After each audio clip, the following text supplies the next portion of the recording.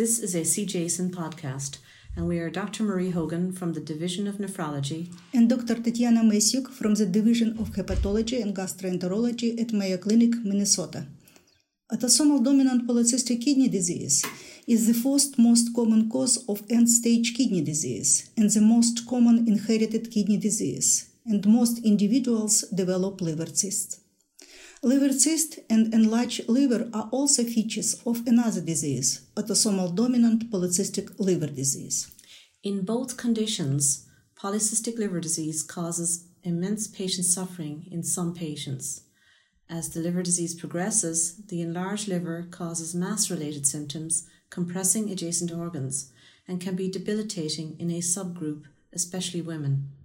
In previous clinical trials, monthly injections of long-acting somatostatin analog octreotide reduced liver growth by about 4% annually in people with severe polycystic liver disease. In this clinical trial, we evaluated if monthly injections of a second-generation long-acting somatostatin analog, Pasireotide LAR, would slow liver growth in polycystic liver disease. Patients with severe polycystic liver disease were assigned in a 2-to-1 ratio in a 1-year double-blind randomized clinical trial to receive Pasireotide LAR or placebo. Of 48 subjects randomized, 41 completed total liver volume measurements, 29 on Pasireotide and 12 on placebo group. From baseline, there was a reduction of 3 ±7% in high adjusted total liver volume over 1 year in Pasireotide LAR group, compared with increase of 6 ±7% in placebo group, with P less than 0.001 for both groups. Total kidney volumes decreased 1 ±4% in the Pasireotide group, compared with a 4 ±5% increase in the placebo group, P again significant, less than 0.05 for both. Changes in kidney function were similar between groups.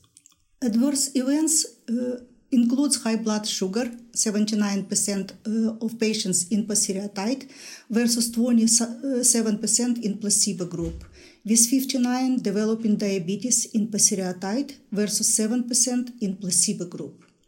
In our previous octreotide study, while similar reduction in liver volume were associated with improvements of quality of life, in the current study, there was no improvement in quality of life, likely due to the high blood sugars.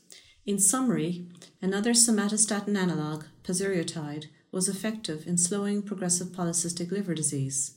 However, high blood sugar and diabetes in those receiving Pasireotide reduced its tolerability. Our data from this trial and findings from previous octreotide and lanreotide studies suggest that somatostatin analogs have a favorable effect of arresting growth of both liver and kidney cysts and are a treatment option for symptomatic polycystic liver disease. Our trial was not powered to detect positive impact on slowing kidney function decline.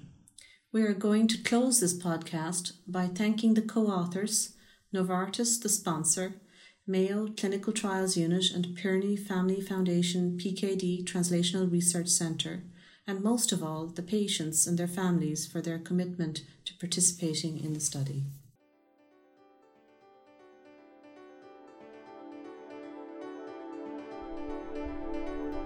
This podcast is copyrighted by the American Society of Nephrology, all rights reserved. All content in this podcast is for informational purposes only and is not intended to be medical advice. This podcast should not be used in a medical emergency or for the diagnosis or treatment of any medical condition. Please consult your doctor or other qualified healthcare provider if you have any questions about any medical condition or before taking any drug, changing your diet, or commencing or discontinuing any course of treatment. Thank you for listening to this podcast from the American Society of Nephrology.